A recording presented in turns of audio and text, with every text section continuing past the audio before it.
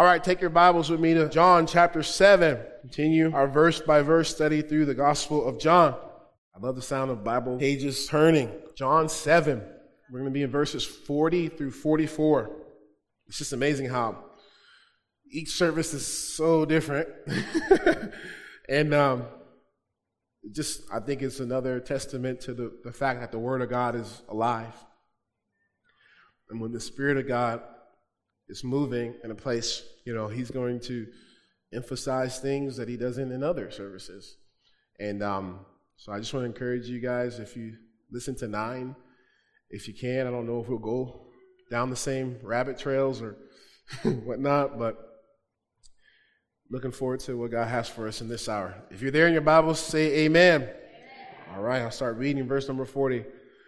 Therefore, many from the crowd, when they heard this saying, said, "Truly, this is the prophet."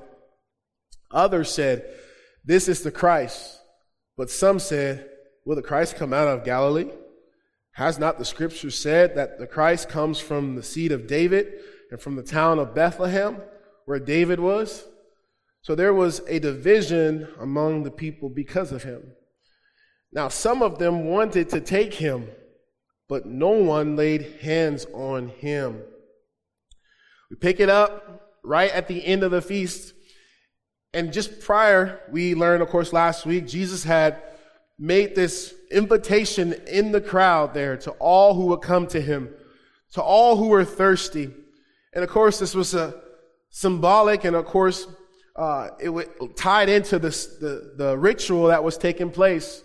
We learned, of course, that at this time they were going to the altar with a jar full of water, a golden jar from the pool of Siloam, and they were pouring this out as a sacrifice, a water sacrifice, and the ritual was intended to have, of course, God see that and bless them with rainfall, which, of course, was very vital in that day.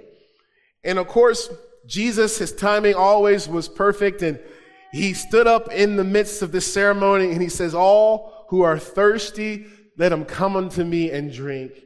He puts out the call to salvation to the crowd there, and the promise of his Spirit that will fill the life of a believer. And he describes it as that of a river that will flow from the heart of that person with living water.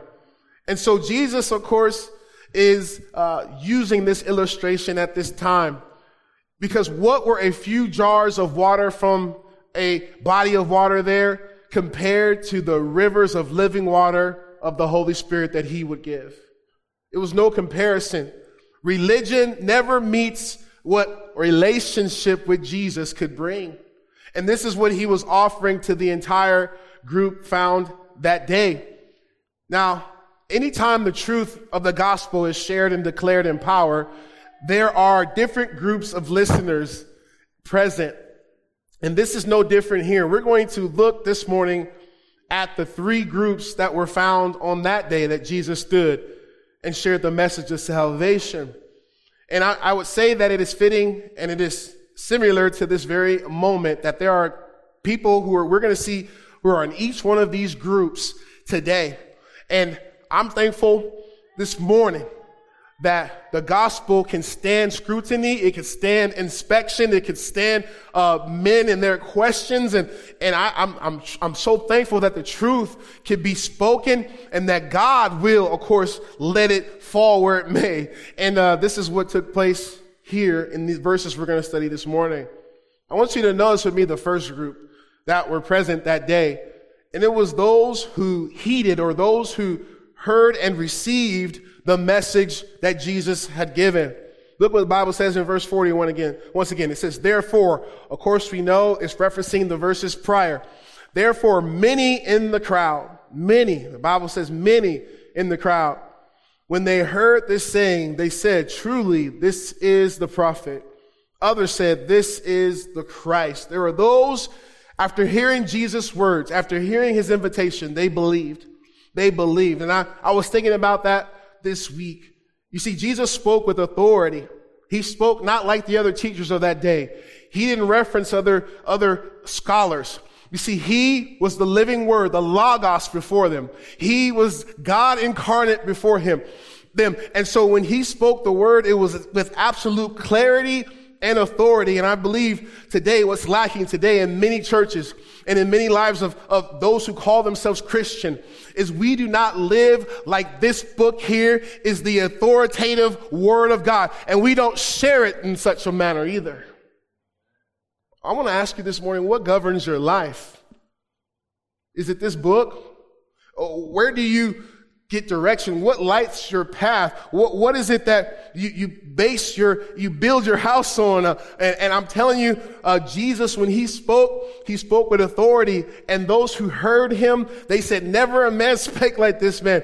And there were some in the crowd, I believe, because of the sheer authority and power behind his words, they believe. But I believe there were others in the crowd who were thirsty. They had experienced the emptiness of rituals and religion.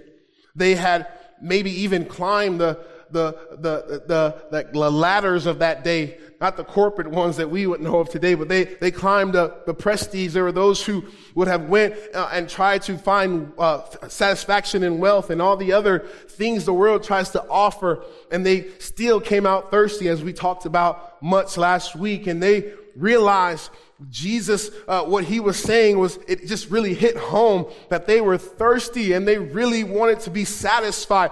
And I'm telling you, every human you see, we are all made to worship. We all have this innate awareness of God, and it's only fulfilled in God. And this were some that believed that day. They heard his illustration and they believed. And I want to know this morning, and I believe that there are maybe some in this room today, you've come in here thirsty. Maybe you stumbled upon this church online or on the radio, and you've come in here today and you're searching for something. But I want to tell you, you're really searching for someone. It's Jesus. And he is more than enough. I want to tell you, I was reminded of this week, how Jesus is enough. How when you are on the mountaintop or you're in the valley low, Jesus is enough. He can fulfill you. He will sustain you in the trials that will come. He will give you joy in the night. I'm telling you, he is all that you will ever need. And this is what Jesus declared before them. Now, the Jews of that day, they were very, of course, stiff-necked and hard-headed. But I'm telling you, the word that came from Jesus, the word of God, the power of the word of God, it is like a hammer. It is like a fire. And I believe it cut to the heart for those in the crowd. And so there were those who believed. And I want you to know it's only through the word of God is faith born. So then faith cometh by hearing, and hearing by the word of God. This is why it's so important that we know the word of God and that we speak the word of God. When people come to us for advice, that we should give them the word of God. I'm telling you, the word of God is what we should always have in the front of our consciousness, the word of God. Jesus spoke it, and there were those who were saved. I want you to know, just a casual study of the New Testament, you will see that the heart God has for the world is for the world to be saved.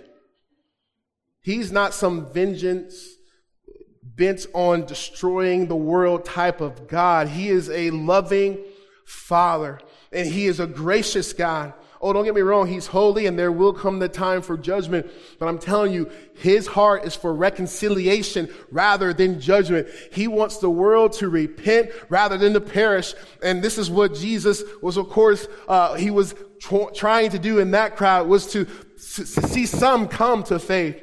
As I studied in 1 Timothy this week, I was reminded of this verse. It says, "For this is good and acceptable in the sight of God our Savior, who desires all men to be saved." Listen to that. Who desires all men to be saved and to come to the knowledge of the truth. For there is one God and one mediator between God and man. It's the man, Christ Jesus. There's not a person that you're going to come in contact with who Jesus does not want to save. There's not a person that you will ever cross their path who God doesn't love. And I'm telling you, we've got to let that get into the fabric of our lives. We've got to stop seeing people through the eyes of a worldly perspective. We've got to have eternity before us. Oh, Paul talked about it to the church at Ephesus. He says, in whom you trusted. After that, you heard the word of truth, the gospel of your salvation, in whom, having believed, you were sealed with the Holy Spirit of promise. When Paul went around on the missionary journeys that God led him on, he knew one message, he said. He said, there's one thing that I preach. I know and I live and I propagate the gospel. See, it is the power of God unto salvation. When they heard the truth, they believed.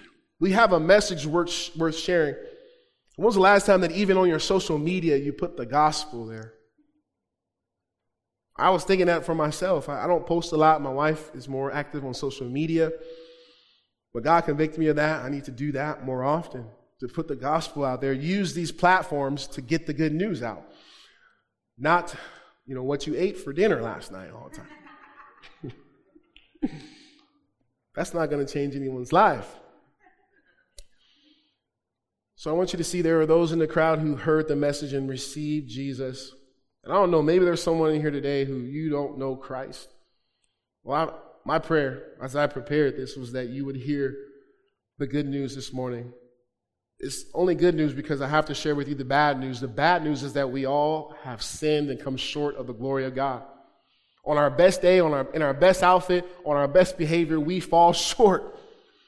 Our righteousnesses, the Bible says, it's as filthy rags in the eyes of a holy God. I was with my cousin this week. He took us out to eat, and he was talking to me saying that he was a man who had principle and it was about justice. And he said, yeah, I just believe that when I stand before God, I am willing to take whatever judgment that he delves out to me. And I said, oh,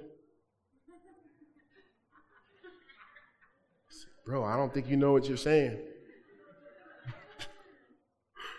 And I told him, I said, you're looking at a man who's broken all 10 of the commandments.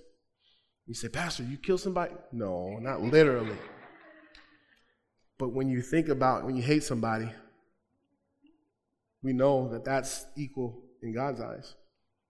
Oh, when you look on a woman in lust, you've already committed adultery with her. When you tell a half-truth, that's a lie.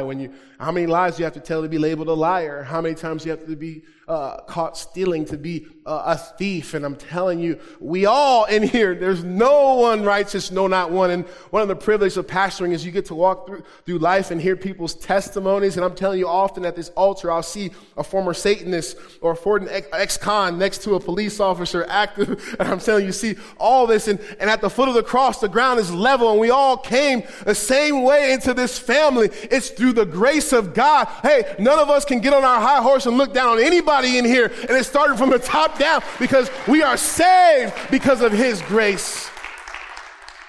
None of us were good enough. I explained that to him like, you don't have a leg to stand on, my friend. You need to lean on the grace and mercy of God. You need to go to the mediator, Jesus. It's that simple. I'm thankful that salvation is simple.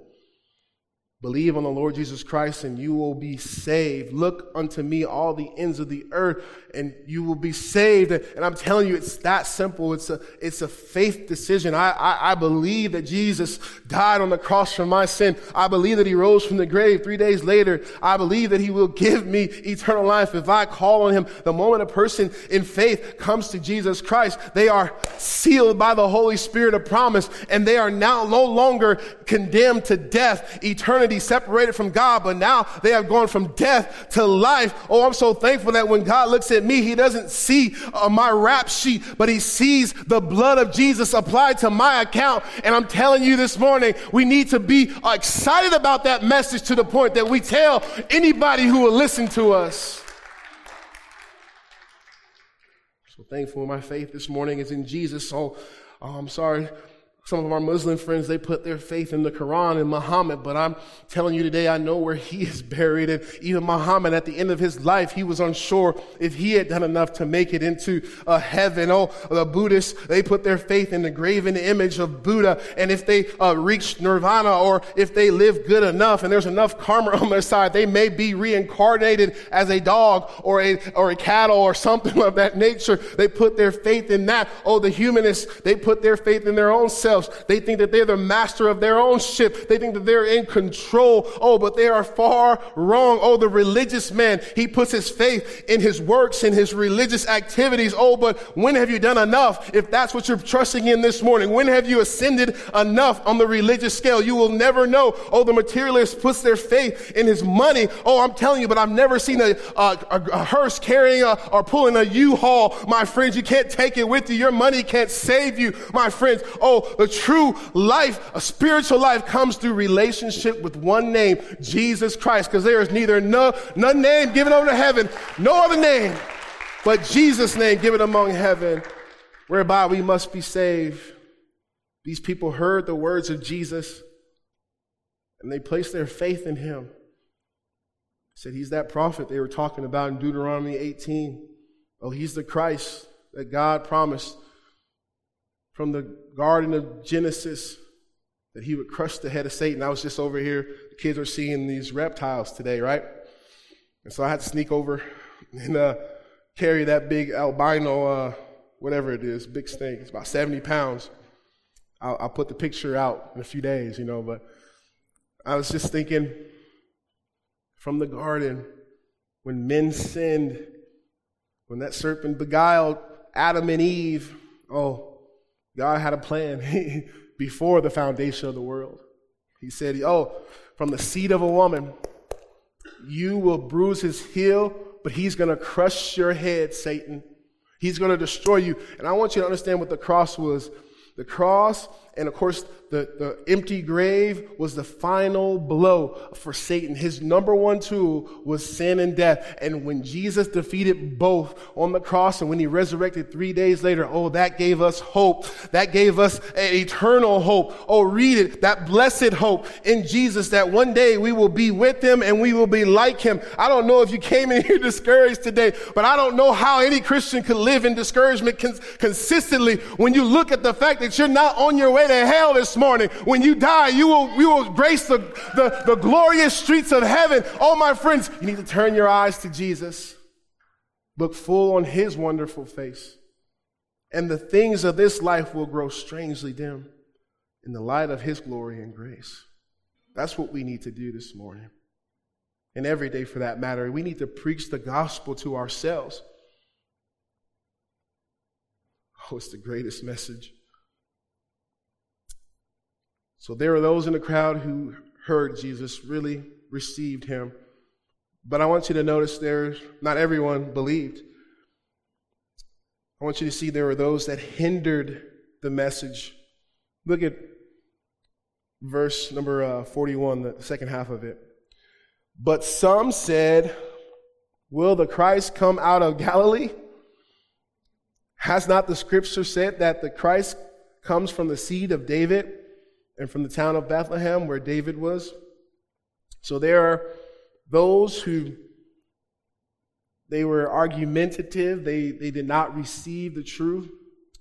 They did not place their faith in Christ because of ignorance and because they did not have all the facts. And the truth is, if we're all honest, none of us have all the facts. That's why the Bible doesn't say you're saved by facts. It's by faith. Right? When I came to Christ, I didn't understand everything about him. And this is why Jesus will say, we'll see in chapter 8, if you continue in my word, then you are my disciples indeed. You come to faith when you hear the gospel, the good news, and you believe, you trust him. The Bible says you must be like a little child when you come to him. You must take him at his word and receive him that way. But I'm telling you, then you continue. Then you get to the discipleship path of learning about him, knowing him, growing in him. And this is where these people they messed up. They got the cart before the horse and they thought they had it all figured out, but they didn't. And they were basing their eternity off of the half-truths that they had come to know. And many today are too comfortable in their error. They know just enough about the truth to be dangerous. And I would say in some cases, they're too lazy to seek out the truth. Any casual study of the Word of God will clearly show the truth concerning Jesus Christ, who he was and his mission. He did not come incognito. He spoke very boldly like he did on many different occasions. Here in John 7, he made it clear that he was the way to receive the Holy Spirit. He was the way, the truth, and the life. And these people, because they thought they knew it all, they rejected him. First of all, they said, will he come from Galilee? See, they knew Jesus was from Galilee. They probably heard his accent. Remember, the Galileans were like those who lived in the countryside, and the Jerusalem type Jews, they were more dignified and more educated. And I found this, a lot of people who get educated, who get book smarts and who have it all figured out and they're intellectuals, they're some of the hardest to win to Jesus Christ, and because they get too wise. The Bible says knowledge puffs up. And you can't get too small for Jesus, but you can get too big. Think about people like Stephen Hawking and others who brilliant minds, but they don't believe.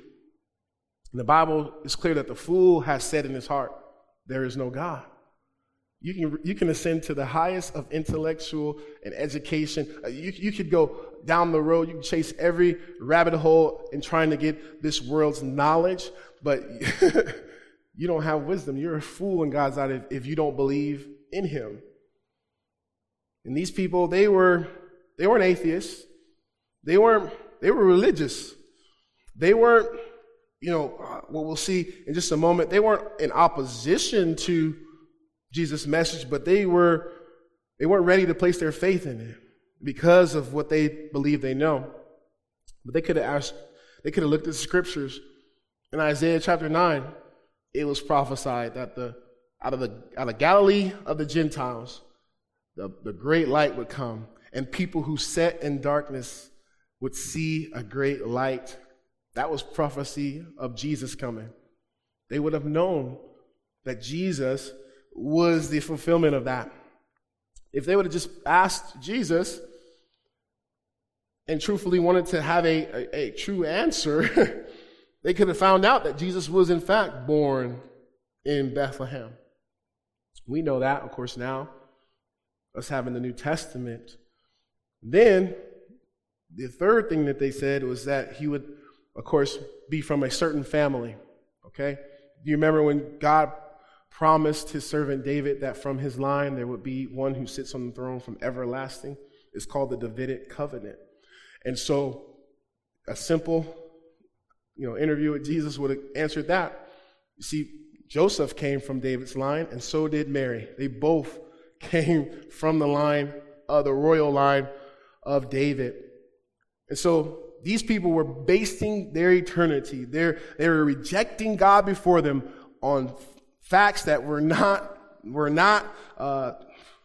half truths. They weren't aware of the truth, and they were willing to dig down deep in there because of pride. They were not willing to hear Jesus and allow what he said to be received by them. And I believe many of those who don't believe today are the same way. They won't admit that they are wrong. They're stuck in their ways and pride. And I'm telling you, that type of pride has a price. When you reject Jesus, when you consistently deny who he is, and you even to the point where you don't completely deny him, but you are trusting in your works and in religion and rituals and your baptism, you add to whatever you want to add to Jesus. When you have that and that's what you're depending on, that's a dangerous spot to be in. I'm going to say there's going to be religious people in hell. There's going to be some church people who go to hell. There's going to be some people who know the Bible better than you and I in hell. That's scary. We've got to ask the tough questions in our lives. Which category are we in? Are we hindering the message? These people were very vocal. They were going to dispute with those who were saying that they believed Jesus was the Christ. And these people, they were ready to fight to the end about this. But I want you to see the third group of people this morning. There were those who hated the message. I would say this would be those who were in the category of scorners. I would say those in the previous category, they might be in the category of simple. But these people were scorners. They hated them. They scoffed at this message. They desired to end Jesus. I want you to see verse 44.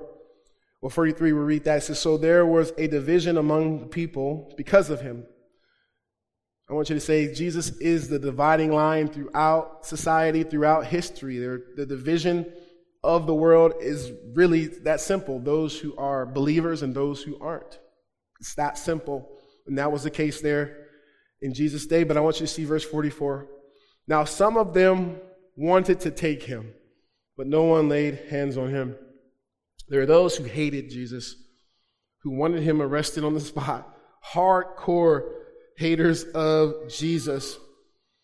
And they hated his message. And they wanted to shut him down. And I want you to know there's plenty of people like that today who hate the truth and do everything they can to silence those who would speak the truth. I want you to understand the attack that we saw a few years ago in this state on churches. This was not about a pandemic. This was an attack on truth. I'm going to tell you this. Because the enemy, he hates the truth going forward. He hates what I'm doing right now. He hates the gospel going forward. People seeing the light. He is the God of this world who has blinded the minds of those who believe not. So when the glorious light of the truth of the gospel goes out, he hates that. So he's going to do whatever he can. He's going to use whatever methods that he can to silence the church. And I'm telling you, we've got to be willing to stand, even though we will be hated, even though we will be maligned, even though we will be called bigots and homophobic and everything you can name. We're going to be called that. But I would not be a good pastor if I did not warn you. I'm telling you, because the day you see all this stuff that has divided us. See, the people here were divided too, right?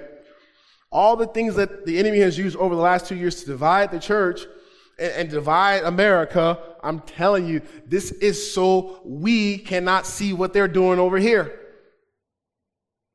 and what the enemy is planning. And I'm telling you, the church was the last line of defense, and it always is within the society. The last line of defense is the church, the pulpit of America. I'm telling you. And so when there were men and women who just sulked in fear over the last couple of years, when the churches that stayed closed, I know of a church in town that the word is out that they're almost to a split, or elders are leaving over this COVID stuff. And I'm telling you, I can name circumstance after circumstance on how the enemy has used to distract us from what we should really be focusing on, and that's getting the gospel out. Because ultimately he wants to silence us. You want to know why the legislation and it's going to be very soon, it's going to be a hate crime to speak about certain lifestyles? You want to know why? The enemy hates the truth. He wants to silence the truth. He wants to propagate the lies to keep people blinded. And this is what Jesus faced in his day. But I'm telling you, we should not shirk from this. You think Jesus knew that there would be people in the crowd who hated and who were going to try to do their things, but he still spoke the truth. And I'm telling you, we've got to be willing in this day that we're going into to stand for the truth. The church has always been called to be the pillar and the ground of the truth and to stand in defense of the gospel. I've learned this, though, when you let the truth loose, it's like a lion. You don't have to defend it. Get it out. God will do the rest. This word is powerful. It's quick and it's powerful. And it's sharper than any two-edged sword. I've seen the word of God do what we could never do. I've seen it. This is why the attacks, this is why they go through great lengths to remove it from schools, to remove it from our legal system, to remove the Word of God from every arena, public arena. But you know what we are called to do? To bring it back into every public arena. When you go to work tomorrow, I want to encourage some of you, maybe you should put a Bible verse in your cubicle. Somebody tell you to put it down, say, no, I have the right to put that up. Not be arrogant. Not be, in your face. Don't go into work don't say, my pastor said I could do this and I'm ready to fight you for this. Don't do that.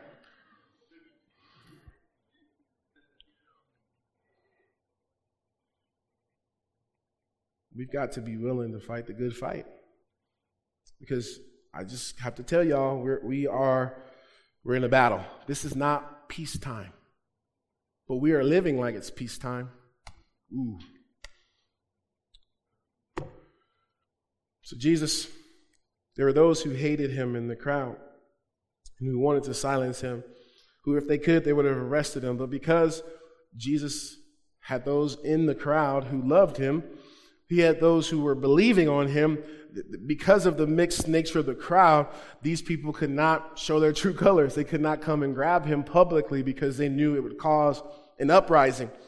And these people would do what they do, and we see later on in the Gospel of John, they do so secretly. You see, the enemy isn't going to just come out and tell you that these laws and all these things are going on. Is to get the church. Is to come at Christians. Is to make us enemy number one. He's going to use subtle, and he is wily. He's like Wile E. Coyote. He tried to put all these traps to catch the road runner. And I'm telling you, that's a picture of Satan. He's going to do everything he can to under the guise of his deception to try to come at us. And this is what they had to do with Jesus, of course. They had to get a man on the inside, right? The enemy had to feel Judas's heart, right? And then Judas betrayed Jesus. And so they came secretly to get Jesus. And why was the trial so rushed? Because they wanted to get it done before anyone heard of it. Well, I'm telling you, this is what the enemy does. He will do whatever he can in his plans to try to silence us. But we must be bold because there is much at stake. There is much at stake. There are souls in the balance. This week, I just could not shake thinking about the fact that there's a literal hell. And I know I'm like many of you, believe it or not. I try sometimes to a fault to not think about negative things. But the truth is, Jesus spoke about heaven and hell often, almost predominantly. And he understood what was at stake like no other man ever before him or after. As I thought about hell this week, it just reminded me that we have a mission. Even though we will be hated, even though there will be opposition, there are those who will try to hinder, we still must go. I was talking to my daughter, Symphony, and she asked me a question. It was kind of random. She said, "Daddy, what's a missionary?" And I said, a missionary is somebody who goes to a foreign nation and tells people there about Jesus. Often they learn their language and they live with them, but the whole purpose is for them to win people to Jesus. And then her next question kind of convicted me. She said, "Do we have any missionaries from our church?" I said, "Oh, not that I know of, honey." And she just kind of pondered that, like her wheels were turning on that.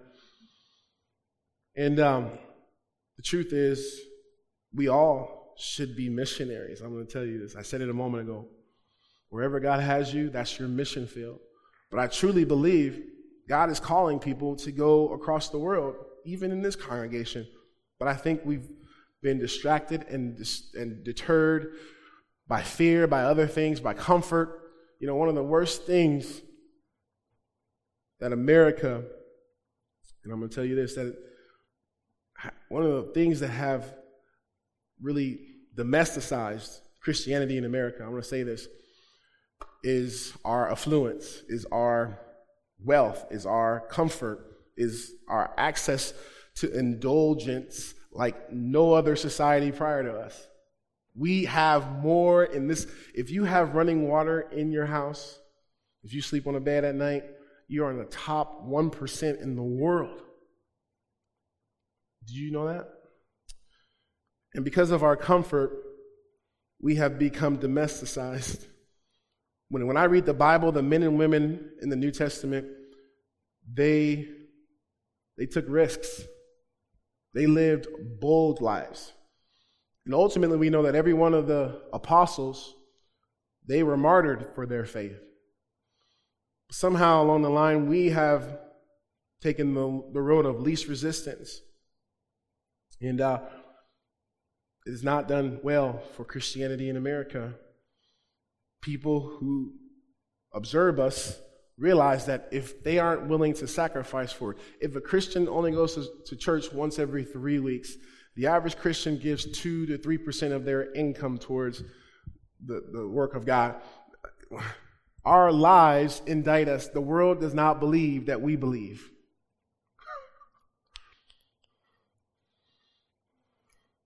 And I believe that if we truly understood and we truly in the heart of hearts believe that there was a literal hell where people are dying every day and going there, that it would change the way we live. A few months back, or I think it was during 2020, we started supporting a missionary to the Middle East, and a young lady in her 20s, and I had an opportunity to FaceTime her, and just before we were going to partner with her and ask her about her testimony, because here she is in her early 20s, mid-20s, but she's leaving America, and she's going to a predominantly, we can't say because she would be in danger if we said where she was exactly, but she's going to a Middle Eastern country, predominantly Islamic country. And she began to tell me how that she grew up in a home in America where her parents weren't believers, and she never went to church, not a day in her life. And I think sometimes we think that this is still a Christian nation. I'm going to tell you it's not.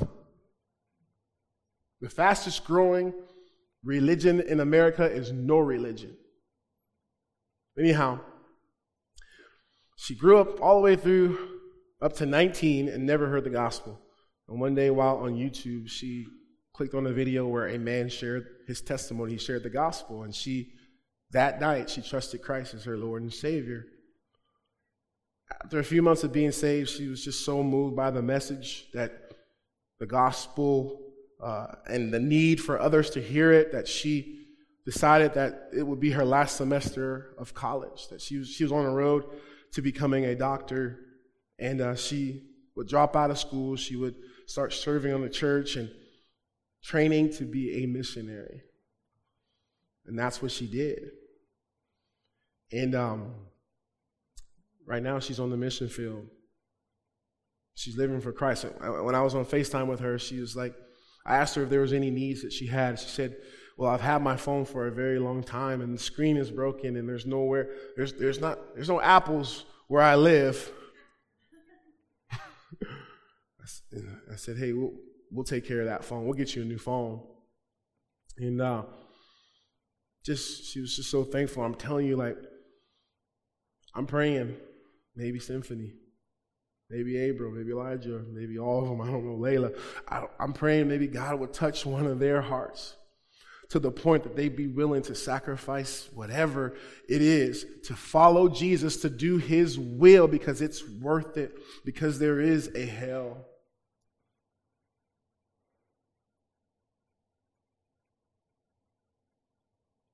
And Jesus, he lived with that in mind. I believe that's one of the burning passions when he was on earth, was that he had come to save people. We got to wake up. I've been writing back and forth with a man in prison in Alabama. He's on death row. Been in prison from the time he was 19. He's now in his 40s. And he sent me a letter this week. I read it, and he began to share more of his testimony. Before he got saved, he was the drug lord of the prison where he was at. He had worked his way up. He was calling all the shots. He was the high roller in prison. And then he was given an execution date in 2012, I believe it was. And he was still not saved, but for whatever reason, his execution date was removed. And 2 years after that, he came to know Christ in 2014. And he said, since then, my life has not been the same. He is now the pastor of the church in that prison. He went from the drug dealer to now he's the preacher of the prison. He found this ministry when in 2020, they gave each of the prisoners tablets, and he found Westside, and he's been listening to the messages and been encouraged, and he's sharing them with people in there, other men. And he told me that they started a business recently, a laundry business. They do laundry for the other inmates, and I don't know how they're paid. Maybe, they put money on their books. I don't know how it works, but they do this service. They wash their clothes in the cell, and but they're doing Bible study and discipleship throughout the week, and just God is using him, and he's winning those men in there to Christ. I told the earlier service, that man is more free than some of you in here. And I'm going to tell you why. Because he realizes what really matters. And that's to tell other sinners about the Savior. I realize every week I'm here, I'm a dying man preaching to dying men. I realize that this crowd won't even be the same next week. I had 3 conversations with people who are going to lay loved ones to rest this week. And I'm telling you, the urgency isn't there in the church today. We have gotten so distracted and deterred. And instead of things having us, you having things have you. That car has you. That house has you. That job has you. Not Jesus. He isn't the Lord of your life, because if he was Lord, you'd be a witness. If he was Lord, you would be willing to go to the mission field. If he was Lord of your life, you would look totally different in how we live. And I'm telling you, we've got to get back to what matters to him.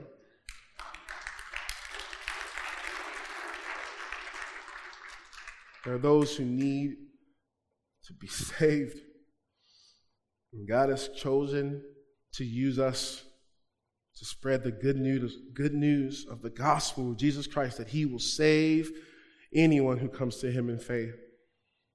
We're not responsible for the results, but we are responsible to share, to witness, to be his hands and feet, to be his mouthpiece.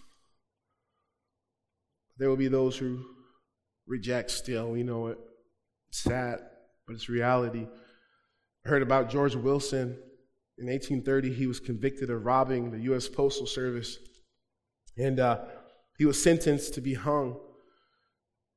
President Andrew Jackson decided to issue Wilson a pardon, but he refused to accept it. The matter went all the way up to the Chief Justice, John Marshall, who concluded that Wilson would have to be executed. He said, a pardon is a slip of paper, wrote Marshall. He said, the value of which is determined by the acceptance of the person to be pardoned. If it is refused, it is no pardon. George Wilson must be hanged. And the truth is, the gospel is the power of God unto salvation, but for those who believe, those who receive. Maybe you're here this morning and you're on the fence. You don't know if you believe this. You don't know if you buy it all, but I want to urge you, are you willing to base your eternity? Are you willing to risk your eternity on maybe a question? And I know some people come to Christ differently. They come after searching, after doing some study, and there's nothing wrong with that. But I just want to urge you to come to Jesus, come to his word, come objectively, really seeking the truth, come humbly, saying, God, if you are who you are, reveal yourself to me. And I'm telling you, each time a person humbly does that, I know that God will reveal himself to them. But maybe this morning you're in the position where you hate God. Maybe you've gone through pain and suffering and you blame God or whatever it may be. I want you to know this morning it was not God who made that to happen. Oh, he is, of course, the creator. But when sin came into the world, death came by sin and dysfunction and the depravity of man. And God, he does not come in and intervene. He allows, of course, the world to go on and because he wants us to have the ability, the free will to choose him above anything else. And I'm telling you, if we were robotic, if he were to intervene in that, then it wouldn't be real. It wouldn't be true love. It would not be a decision for him. And this is what we've got to come to grips with. Yes, I don't agree with how everything works out. Yes, even the thought of hell is something that is hard for me to put my brain around. But I'm telling you, I don't allow that or my feelings or my not understanding something to not take Jesus at his word for who he is, and that he is gracious and that he will save any who come to him. That's it. Which category are you in this morning? Are you one who has heard the gospel, the good news, and has heeded the message, received the message? Are you one who are hindering? You're more about debating. You're more about thinking that you know it all and that Christians are just people who have not been enlightened or or who are intellectually inferior. Or you're religious and you think that something that you offer is going to appease God. Are you in the category of hating the message, hating Jesus?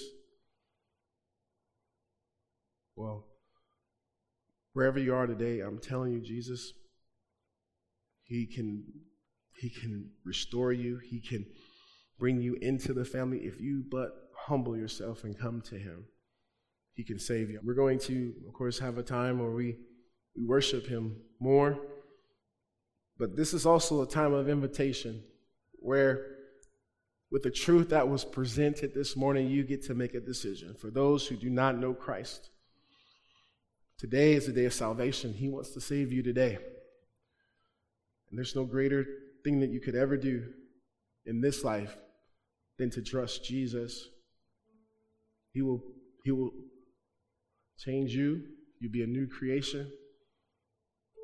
He'll seal you with his spirit. You'll have joy where you once did not. Come to Jesus this morning. He loves you. He made a way for you and for me to come. Maybe you're a Christian this morning and you've just been kind of in a funk. You've been kind of on that roller coaster spiritually, and maybe today is just for you to go back to the foot of the cross. Remember what he's done for you. Preach the gospel to yourself and allow the truth of who Jesus is to fill you once again. Maybe you need to seek for that fresh outpouring of his spirit, that anointing to come again. I don't know where you're at. Maybe you once were a witness for him, once were bold for him, and now you're not.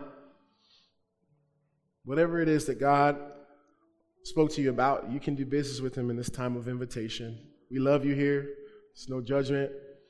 We just want what God wants for you. He wants to save you.